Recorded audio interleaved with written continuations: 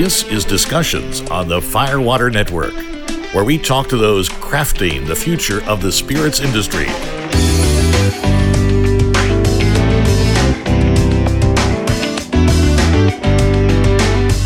And now, here's your host. This is Zachary Farley. Today I'm speaking with David Souza of the Sweet Potato Spirits in Atwater, California. Thanks for joining me today, David. Thank you for having me. Absolutely, it's my pleasure. So David, tell me about your distillery. What are you building out here in Atwater? Really, we're building a farm-to-bottle concept. Everything we do from our farm, I bring into the distillery, and we make alcohol out of it. So we're in California Central Valley. It's a agriculturally dominated region, one of the largest in the world, if I understand correctly. Correct. Why build a distillery out here in the middle of farm country? We've been farming out here since the 1900s, and it's just everything that's readily available to make alcohol for what we need. It's right here. I can source it off of our own farm, and it just made perfect sense for products that we can't go to market with. Wow. So you actually, on top of running a distillery, also manage a family farm as well? Correct. So Tell me about that. If I understand, you're like the fifth generation to be out here. I'm actually the fourth. Okay. Yeah, so Corbin, which is our brand, is my son, and he's the fifth generation. Oh, okay. So I've fourth generation and been farming since I was 7 years old, and kind of started doing it on my own as well. On a side note, for when I was about 15, my dad said, hey, it's time to learn how to do this and kind of take the bull by the horns. And so it's kind of, You're 15, it's time to get out in the fields. And, yeah. Well, I've been working in the field since 7, but actually pushed me on my own to help me learn how to manage. So to learn the management side of it. And, it was very instrumental, but him and my grandfather both, and my Uncle Mike, and, teaching me, like, it's not just you're going to take the family business over, you need to learn how to run it. So you need to have your own little business and figure out how to manage money and do that. And so it's been a very instrumental part of my upbringing. Oh man, I bet. So then family must play a large role in running your distillery as a result. Now, you're the Corbin, you said that's the name of your spirits. It's also the name of your son, isn't that correct? Correct. So yeah, it's kind of funny. He's the fifth generation, and when the day he was born was actually the first day we were running the first batch of sweet potato vodka off No the kidding, still. really? Yeah. So we were the first batch is coming off, and I get a call that, his mom's in labor, and we go to the hospital, and yeah, it's kind of been... It's like, oh shoot, what do I do now? Yeah. Pretty clear what you do. I had to call Sharon, my office manager, say, somebody needs to come down here and watch us. I got to go to the hospital. Yeah. That is really incredible. What's it kind of like to take a fourth generation farm then and kind of move it in a radically different direction and kind of add this distillery thing on top of it? I mean, the way you're kind of describing it, there's a natural progression to all of this. You raise produce, you've been selling it at market, you've been selling sweet potatoes at market, and now you're just finding a new use for what your family's been growing all along. Was there kind of did you have to convince anyone that this is where you wanted to take the family brand? Or? Not really. I mean, they've all been supportive, but it was kind of my own thing. Like, I took my money, invested it, and I've had a lot of ventures, I should say, adventures down the pipeline. But I think this is really one that they all could kind of see, and more proud of the fact that it was taking the family business and kind of putting my two worlds together from my experience outside the family business and kind of bringing that together with my experience with the family business. And it's really kind of helped me find myself in a way and made me a much more driven and kind of entrepreneurial spirit, because kind of taking my two worlds and blending them together. Yeah, well, could you kind of talk about that a little bit? So what got you here? You didn't never leave the farm, right? You went out and you've had other careers and pursuits, and now you're kind of back here. What was kind of that journey like for you? It was pretty cool. I mean, I never actually quit farming. So I did always farm, and I would spend, sometimes the slower months in Las Vegas, where I had a restaurant franchises, and then eventually started a small nightclub promoting company. And that kind of doing the party planning and seeing like that is really what led me into making a better booze, because there was so much junk on the market, for lack of a better term. Hangovers. And I'm like, and so my counterparts and friends that I worked with there, it's like, they could be instrumental in helping me bring a brand to market in Vegas, because they had the powers that be if I could actually create a brand. So that's kind of what I set out to do, and that was the plan. it didn't all go as planned, but here we are today, and it's actually worked out, I feel like, in a actually better process. So I think that's a really unique perspective then that you probably brought to starting up your still for the first time was you had experience on the other side of the equation. You knew what it was to have to go out and sell a spirit or, to a party or whatever. So you kind of knew what flavors people liked. You had some market experience. You didn't just wake up one day and say, I'm going to make vodka. Yeah. Well, knowing the alcohol side of it from the promotion standpoint is really what I was in, and understanding that, people get tired of waking up with a hangover. Yeah. and I know I do. Yeah. And I think, just creating a better and unique product. And, I would have never got in the vodka business had I hadn't had something unique like a sweet potato to work with, and being the first one to do that. But my goal was not to really stay in the vodka business. I really just wanted to build a whiskey brand, but, that takes years to age. So we started putting whiskey away and aging sweet potato alcohol, but you have to start somewhere. So vodka is obviously the natural approach while everybody starts there. And so having a unique sweet potato vodka, I thought, this is going to be easy to sell. And yeah, definitely grabbing the shelf space and fighting against the big brands for that is definitely no easy task. So kind of run down for me really quickly. What do you make out here? What are your products? So you have the sweet potato vodka. Currently, our first market product was sweet potato vodka. Then we just recently launched our rye whiskey, and now 100% rye whiskey comes from the farm. Now we're getting ready to launch a blended whiskey, which is 80% sweet potato barrel aged alcohol as well as 20% rye. And the reason we did that, I wanted to make the world's first sweet potato whiskey. Government law says you can't call it whiskey if it's not from grain. So a blended whiskey only has to contain 20% grain alcohol. So that's why we're doing the blended. Oh, gotcha. And then you are allowed to call it a blended whiskey because it's blended in with... Because it has 20% grain whiskey in it. So we have that, and then we'll have a 100% barrel-aged sweet potato liqueur. So basically distilled the same as whiskey, barrel-aged for up to 3 years, but then added a little bit of notes of cinnamon, vanilla, and then some brown sugar. But instead of being like a Fireball or a Southern Comfort where it has 18% sugar, we're only putting... We're talking about hangover. Yeah, we're putting 3%. Oh, okay. So you still get a real whiskey flavor, but just a hint of sweetness to be a liqueur. But the great thing with our sweet potato alcohol is it's naturally sweeter. So it hence tastes like it has more sugar in it, but it really doesn't. So that'll kind of help you with the hangover side of it as well if you're doing shots. So then, on the one hand, it's exciting to be the first person to use sweet potato to make vodka and other bases, but there also has to be, kind of like what you were saying, there has to be a market education that has to happen, right? You walk into a liquor store, or you even call up the TTB to get your label approval, and you say, sweet potato vodka. Yeah. And they're like, what is that? No one's ever done that before. How do I market this? How do I approve this? Was there kind of a big education step being the first one to do this? Definitely. And just especially from the distribution standpoint. So the labeling and stuff we went through, I kind of worked my way through that. It was difficult, but not as difficult as the permitting. So the permitting of the distillery and the federal government was actually fairly simple. Local and state governments is a little more controlled. So you really had to go through the hoops to really get the license, especially here in California. And the labels for certain things are harder than others. So sweet potato vodka was funny. We got rejected for 6 months because they didn't want us to put that on the label because they thought people would think it was flavored. And so we went round and round until we could show proof of why we needed that, and then they allowed it. There was a thriving, artificially flavored sweet potato vodka market out there. Yeah, well, joking. Yeah, exactly. But I think what really did push them with that was the fact that there is a huge flavor market. So I think that's kind of, it made sense to me, but you also have other brands that say what kind of vodka they are. So I think you have to leave it up. Sometimes you got to leave it up to the smartness of the customer to just realize what it is.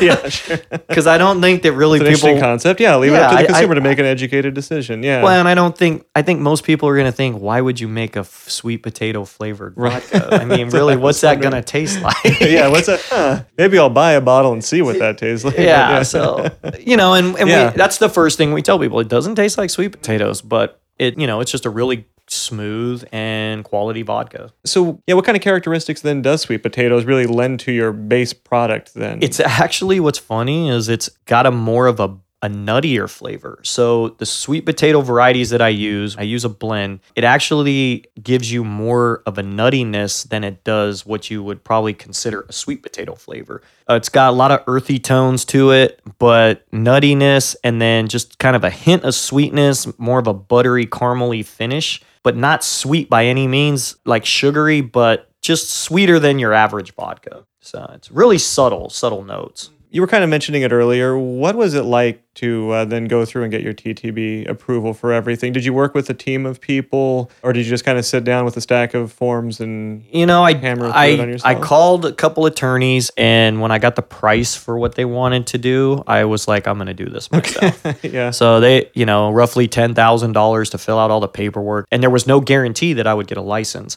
So I was like, I'll do it myself. And it took me a year and a half in the evenings, just filling out and trying to go through make sense of what they were asking. Because, if a lot of the questions, it could be multiple answers. So it took me a long time. And then when I was finished, I then hired an attorney to take it to the TTB. And it was funny because she actually called me and she's like, I've never had anybody fill this out themselves right the first time. And I'm like, really? Yeah, which was funny. But I'm like, but it didn't happen overnight. It did almost take me 2 years to do it. You really took your time. It took my time, yeah. but and as much as the patience that I had to have with it, it really was a learning experience, and it was good that I did it that way because it helped me understand a lot of the rules and regulations that I otherwise probably would have kind of said, Yeah, sure. That's what it says. That's what it does says. say? But what does So it really helped me understand what I was getting myself into. So beyond your TTB permits, you are located out here in a rural area. Did that kind of present its own issues for things like water supply, what to do with your waste and all that?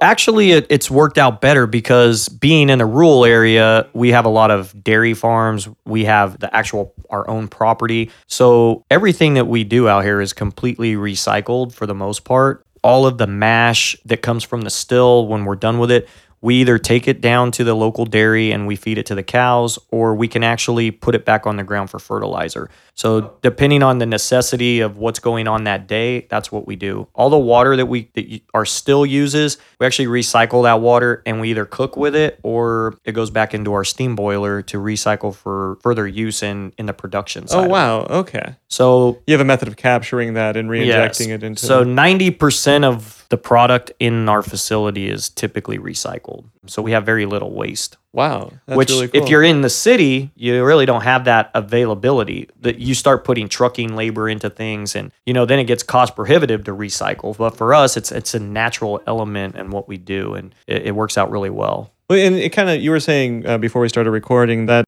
you kind of extend that one more direction, and that's with even where your rye comes from. Even that is raised for a reason on the farm and then reused by you. Could you kind of explain it really that? wasn't. Yeah, so the rye came to play, we've been farming rye as long as sweet potatoes, and the rye came into play not really obviously as for making whiskey or even for eating, because most people eat wheat or white bread. Rye was instrumental for us in the fact that in our sandy soils, the heavy nitrogen use of a sweet potato, it can actually leach through the sandy soils. And to prevent it from going into the groundwater or losing that fertilizer, we plant our variety Merced rye, which actually has a root system that goes down 13 feet and will bring that nitrogen fertilizer back to the surface so we can reuse it next year. Oh, okay. And it helps your sweet potatoes grow that way. Yeah, it helps the sweet potatoes grow. And then it also, because of the rye, so how it works is the sweet potatoes that the fields that are being planted in sweet potatoes next year, the rye actually gets dissed back into the ground before it seeds. And that's a green fertilizer. So all that nitrogen gets put back in the ground. If we're not farming and that ground's going to lay fallow, that's the actual seed that we harvest to plant next year and to make whiskey with.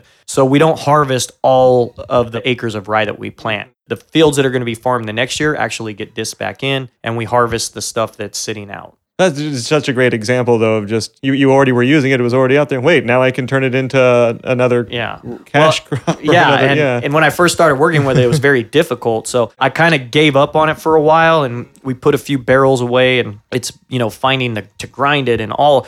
It was almost, because this isn't a real grain fed area. So like the Midwest where there's tons of grain facilities, it's not big here in California. So it was hard for me as a small guy to really get it ground up and figure out how to use it. But we worked our ways through it, and now we're rocking and rolling and producing it as fast as we can. Which, if anyone hears any background noise, that's them producing it right behind us. Yeah, we're actually bottling today. Oh, man. So then kind of looking back now that 4 years ago, you fire up your still for the first time after 2 years of doing permits and developing, kind of your mash and all that kind of stuff. Now that your business is underway, what was sort of your biggest hurdle just to get it going at the very beginning? The big distribution. So because of the alcohol rules in California, every state has its own rules, but we're not allowed to self-distribute, not any bit at all. So, which was funny because when I filed for my federal permits, I filed for a distributor's license. Well, I should call it a rectifier's license, which actually allows you to self-distribute your product. The federal government they okayed it. So I had my permits.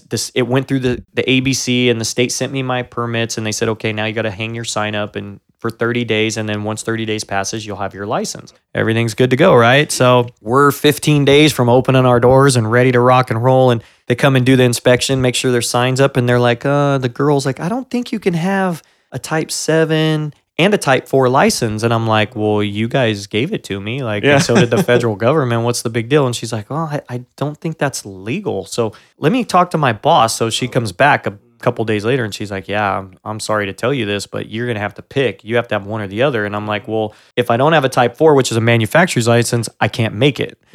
And if I give up the rectifier's license, I can't sell it. So, and I didn't have a distributor, but I had to give up the selling license because there's nobody else to manufacture it, and I have all the equipment. So what the heck? You've only spent a few $100,000 on stills and equipment and all that. Sure, I'll just give all that up. So right. I had to fight and struggle to find a distributor, and so it took us a really long time. We worked with a couple small guys in the beginning, and that was probably the biggest challenge is because, just finding the right distributor for your product and what you're looking to do is really instrumental in this business. Can you kind of talk about that a little bit? Because distributors are a very interesting part of this whole business. They're critical to getting your product out to market, but you also have to sell them as much as they're selling your product. You have to get them into your door to want to pick you up. What's that process kind of like? How do you pick the right? So, for us, it was knocking on the big guy because I'm looking at the vision of I want to be the next Jim Beam someday. So I would just want to go with the big guy, and they look at you like, yeah, right. You don't sell enough product to pay our gas bill. Right. So they're like, you're going to send our top salesman to Mexico? Yeah. So they look at us and they're like, no, you're not big enough. And they sat down, they kind of instrumental in sending me in the right direction. I had a really good talk with Southern Wine and Spirits in the beginning 4 years ago, and they basically said no, but we'll keep our eye on you, and this is kind of the direction you should take, and maybe someday we'll pick you up. So we fought that, and we went to the small guys and presented itself, because California is such a huge state, and where we're located, we're not located in the populous areas. So there's not a lot of distribution here. And we're trying to do business in San Francisco and Los Angeles, but having a small distributor, most guys are really instrumental in their area. So to have a statewide person, it didn't work. So we had a guy in LA, and then we were working with somebody in Sacramento, and it just proved very difficult because a lot of restaurants don't want to buy one product from one distributor. It's just a lot of paperwork and headache for them, and remembering to order and see another salesperson. So it was very difficult to get that out there, and we struggled with it for the 3 years until Southern Wine and Spirits actually decided they were going to bring us back. They would bring us on, and we've been with them little over just about a year now, and it's been really good for us. So a lot of that then, so your distributor will, has the relationships at the restaurants, but, your job doesn't end once you hand it off to the distributor, right? You're still responsible for promoting your product. Yeah, so you're part of their portfolio. But even though they purchased the product, it's still your product to sell.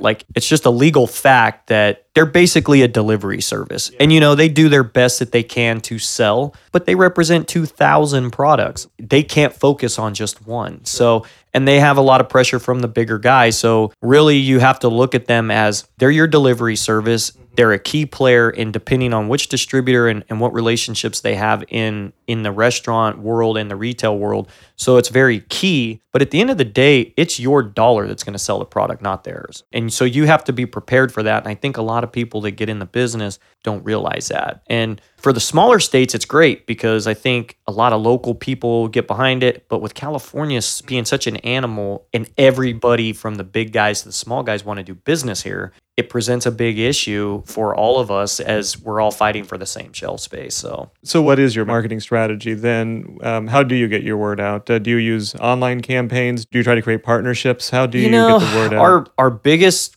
thing is feet on the ground. So I've brought on, we have about 5 salespeople that work the state. Just your own personal in-house salespeople? Well, no. So 2 or 3 of them are our in-house, but then we have some that also represent other brands. And so we kind of partner in a sense of to help pay the sales guy to have those people. So they'll rep 2 or 3 brands and we'll all split the cost of the sales rep. Oh, gotcha. But typically it's not a competitive product. So if they're repping my sweet potato vodka, then they might be selling, somebody else's brandy or a liqueur or something.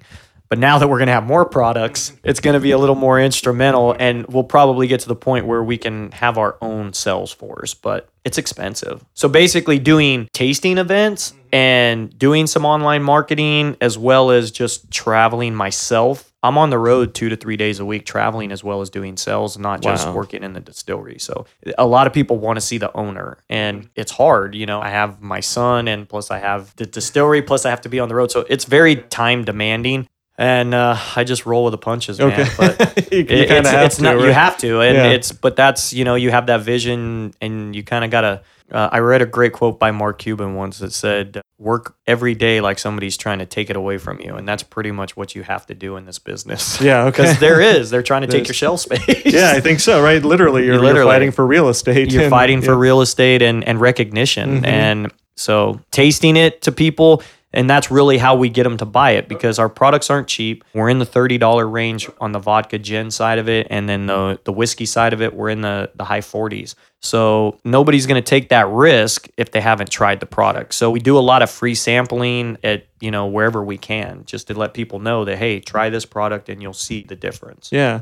Well, I think that's such a great story because, so many people, I think, want to get into this business because they like working with their hands. They want to put their name on a label and put it on a bottle. And they think that far through, but they don't think about the 3 days a week that you're on the road and all the marketing that has to go into it and really building a brand. Yeah, it's 70 plus hours a week. But I'm used to that because that's what the farms always demanded. So I had before dawn and it's up before dawn and go home after dark, but that's been real instrumental, that work ethic that, I've been raised with and watching my dad and my uncle and my grandfather do that. That's really is what helped us be successful at this because if you don't put the time in, unless you have a multi-million-dollar marketing budget, okay, sure. It's the only you've got. That's basically your two ways. You've got the $1 million marketing budget to get the TV press, or you do it ground, and really that's where we're at doing the ground grassroots, road.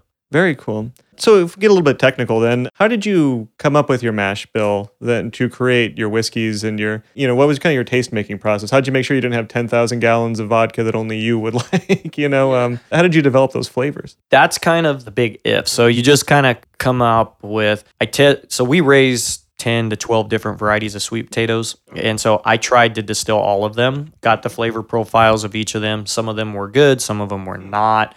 Some of them produced better than others as far as actual content-wise. So it was kind of just instrumental in something that was, had enough flavor that you could drink it on the rocks, but not overpowering enough where you couldn't put it in a cocktail. Okay. And because when it comes to vodka, most vodkas taste like rubbing alcohol, and I didn't want that. I wanted to be different from that. So when I first started, I really came up with some that were almost too flavorful, that almost taste like tequila. When you would mix it in a screwdriver or a martini, you're like, you can't do this. So I had to kind of choose like which direction I was going to go. So tried to find something that's very smooth and with a little bit of flavor, but enough to still be vodka, because most people don't drink vodka on the rocks. So our goal is to change that, but we still know that most women and young people aren't the martini drinkers. Right. So you have to make it mixable. And so that's kind of what I set out to do, is make something that you could, appease both demographics. And at the end of the day,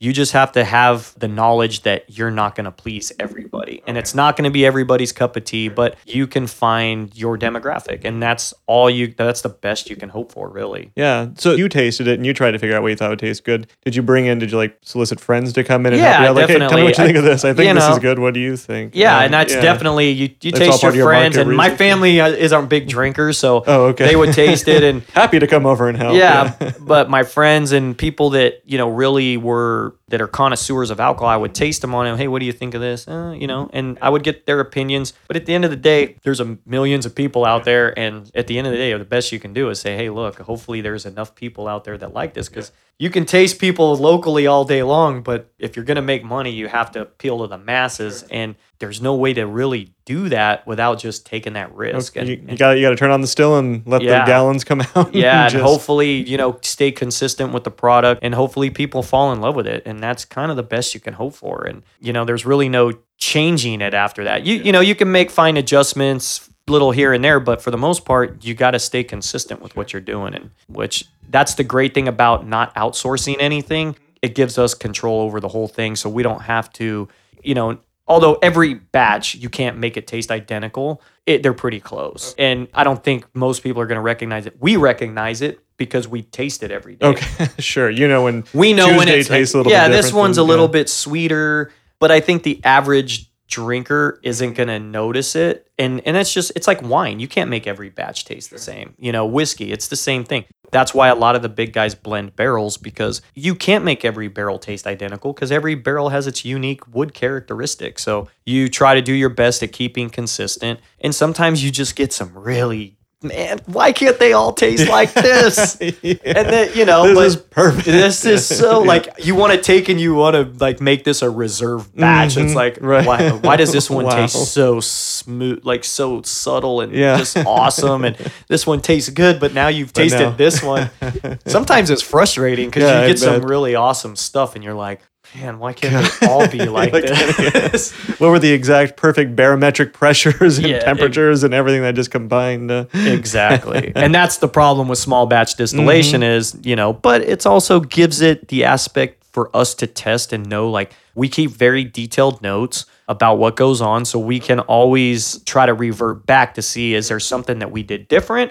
Or was it just the actual product that we started with? Because the sweet potatoes, they're aged up to 12 months. So as they age... Is that then I'm sorry, my ignorance, is that just the normal course of raising a sweet potato? Well, we don't typically, we age them because we have to store them. So okay, gotcha. It's actually a temperature controlled storage. So unlike a regular white Irish potato that you get off like a baked potato, those can go into cold storage. They can chill them and they can stay forever. Where a sweet potato, if you chill them, they go bad. So they have to be stored between 55 and 65 degrees. And we do get some spoilage because it's not a cold temperature. Mm-hmm. So, and as they age, they get sweeter. The sugar gets more prominent in them the older they get. And that's why typically right out of the field, they're not good for making alcohol. So there's an aging process depending on the variety that we're using. It's different ages for each variety. So that's kind of instrumental, which is another expense that we have on top of making our product is the whole storage. You just have to store your sweet potatoes? Which we would be storing them anyway, but the fact that, my goal was to hopefully be able to use them right out of the field so we would have no spoilage. But unfortunately, that doesn't work. Okay. So...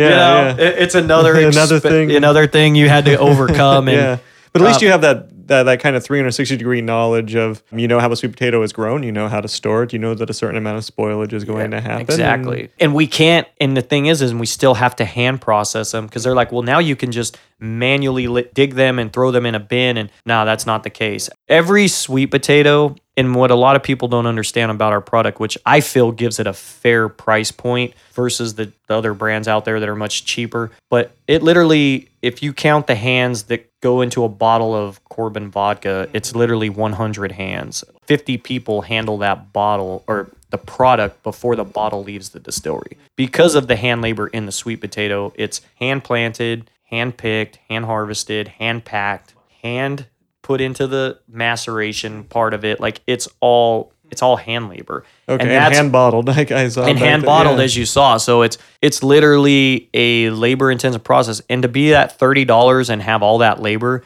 it makes you wonder, our margins are very low, but we feel that's a fair price. And we hope as we make more bottles, it'll make it better for us. But it's definitely the most labor intensive alcohol out there. Yeah. And I'll put my money on that with anybody. Okay. Sounds like it 100 hands. Yeah.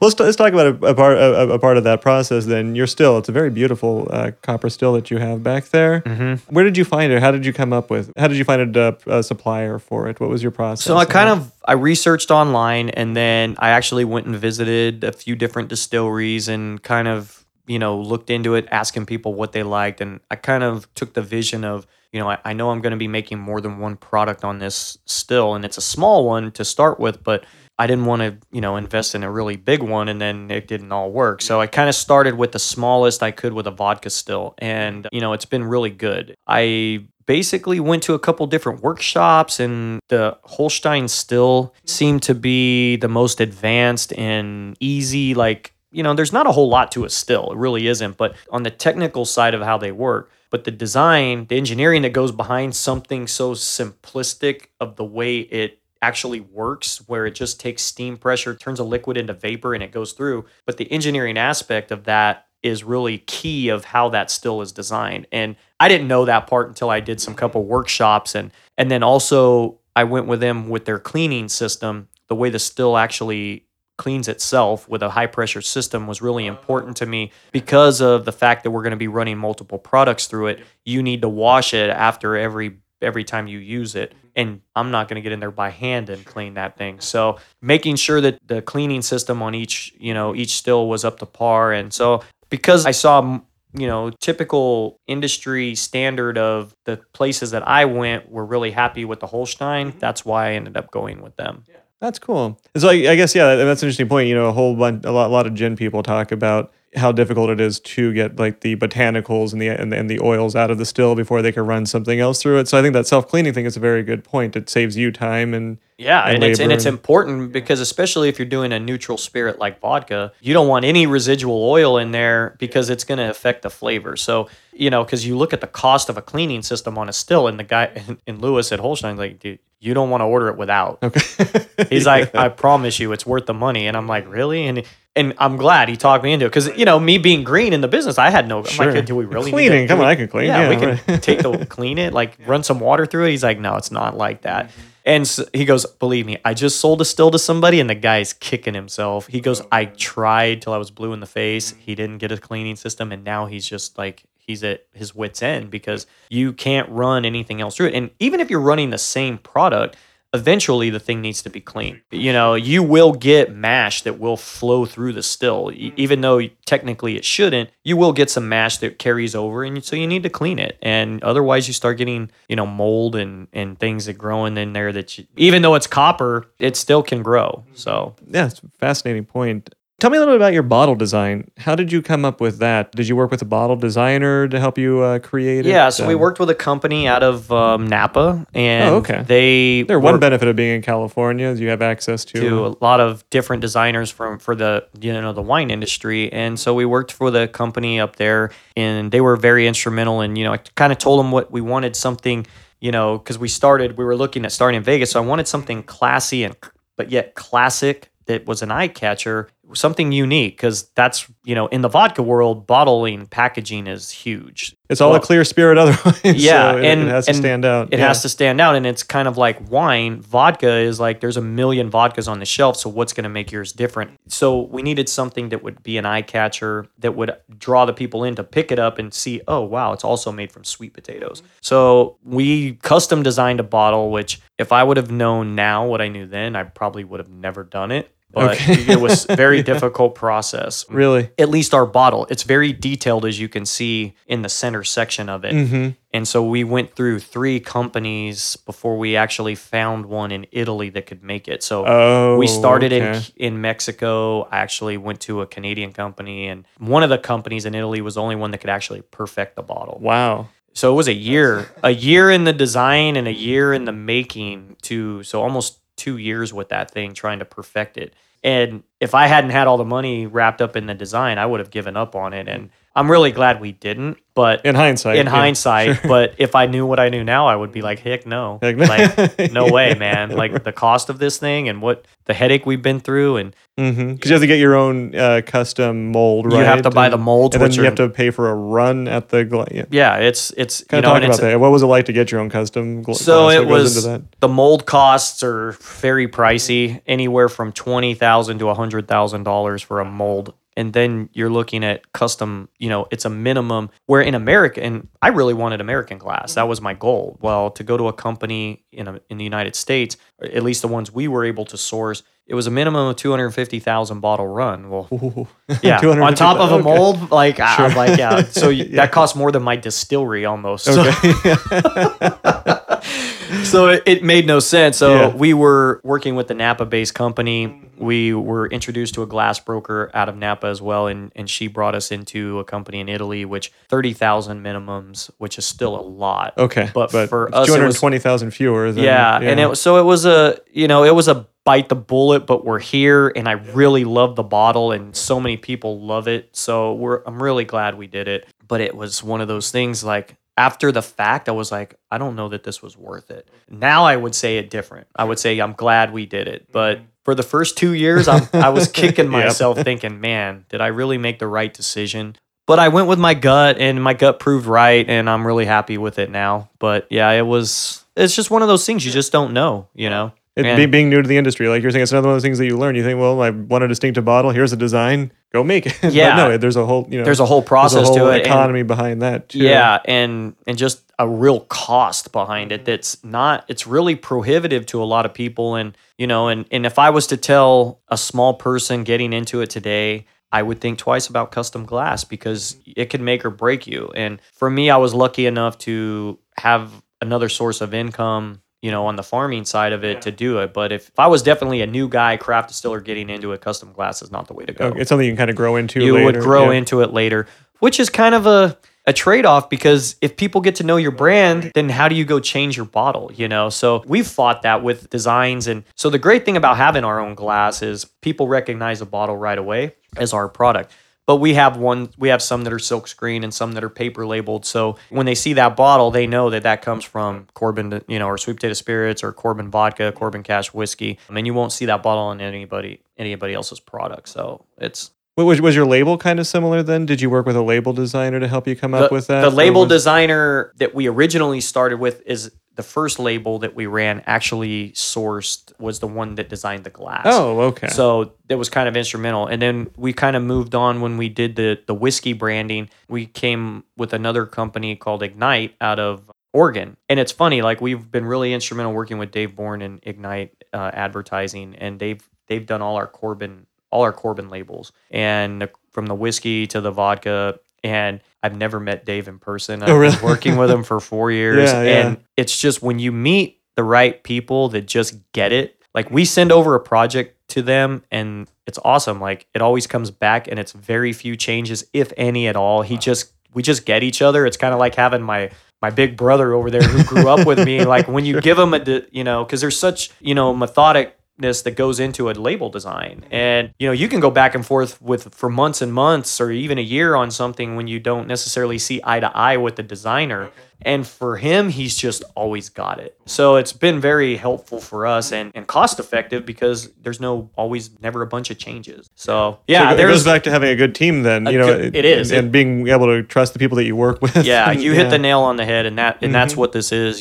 There's no I in team, and this definitely started with me, but it wasn't built just by me. It's been a really instrumental team effort from the people that we hire to my employees. Like I couldn't have, I wouldn't be here where I'm at. I'm the founder. I started it, but without the team, we wouldn't be here. Yeah. You'd be one guy with a still and one guy with 30,000 bottles. Yeah, and 30,000 bottles and sitting here. So, it definitely is a team building process. So looking back now, 4 years in, you have multiple products out there. You're getting better distribution. Have you had like an aha moment yet? Like that moment where you're like, well, I might actually be doing that. I think it's all kind of coming together. Today was kind of, actually, it's funny, like 4 years today, it's Corbin's birthday. Oh. So today's his birthday. Today's 4 years that we first ran our first batch. It's kind of funny that you happen to land here. We're bottling basically the world's first sweet potato whiskey. Yeah. And talking to my distributors today and my sales guys, and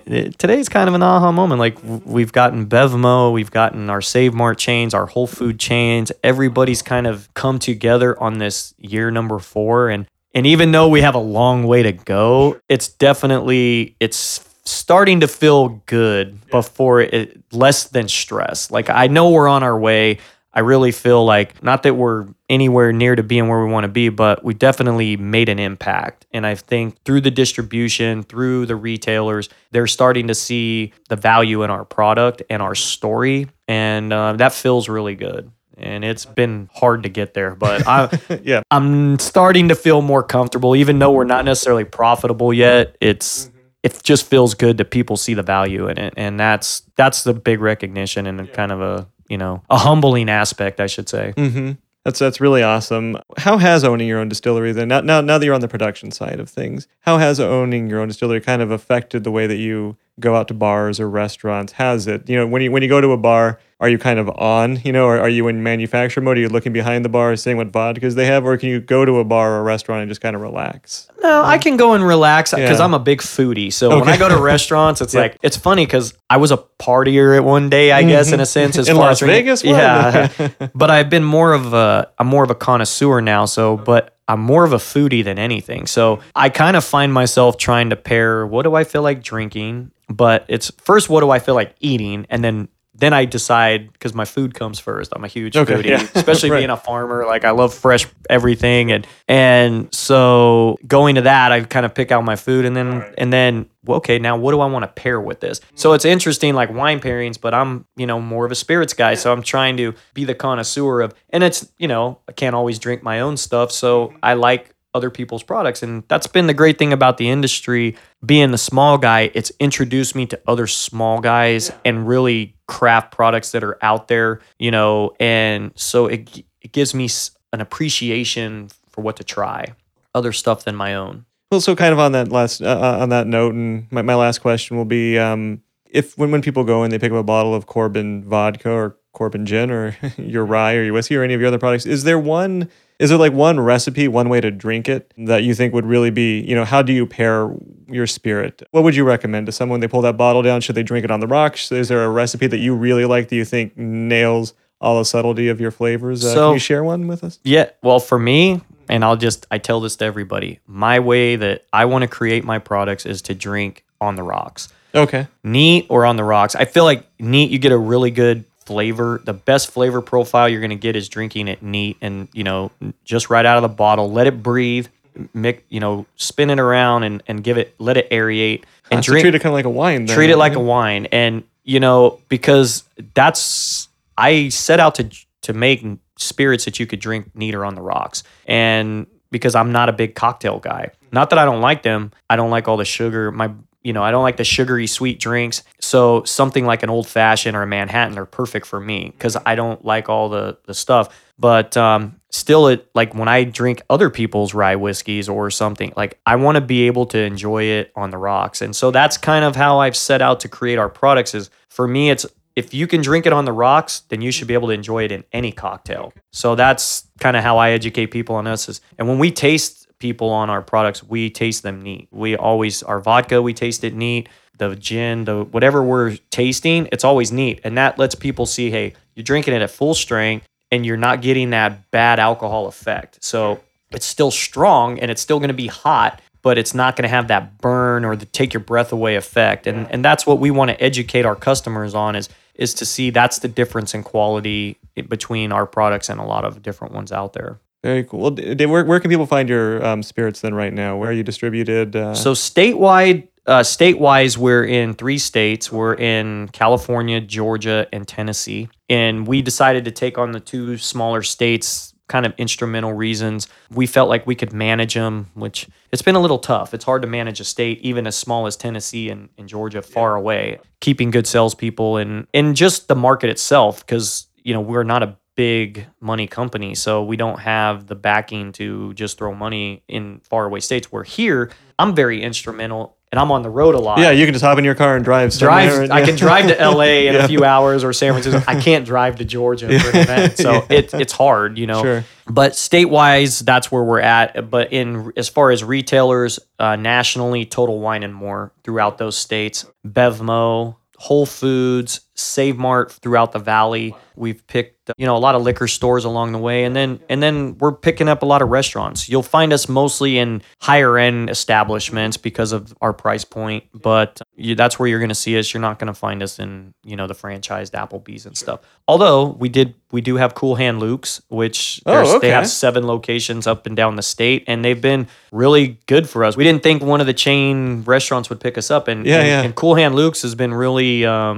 They're really a support local company. And so I think that's why they picked us up. They put us on our drink menu. And so we're in all their locations. So I can't say we're not in chain restaurants because we actually are. I forgot. So awesome. Well, David, thank you so much for joining me today. I appreciate your time. Well, thank you for coming out and visiting. It's great especially all the way from New York. Absolutely. My pleasure.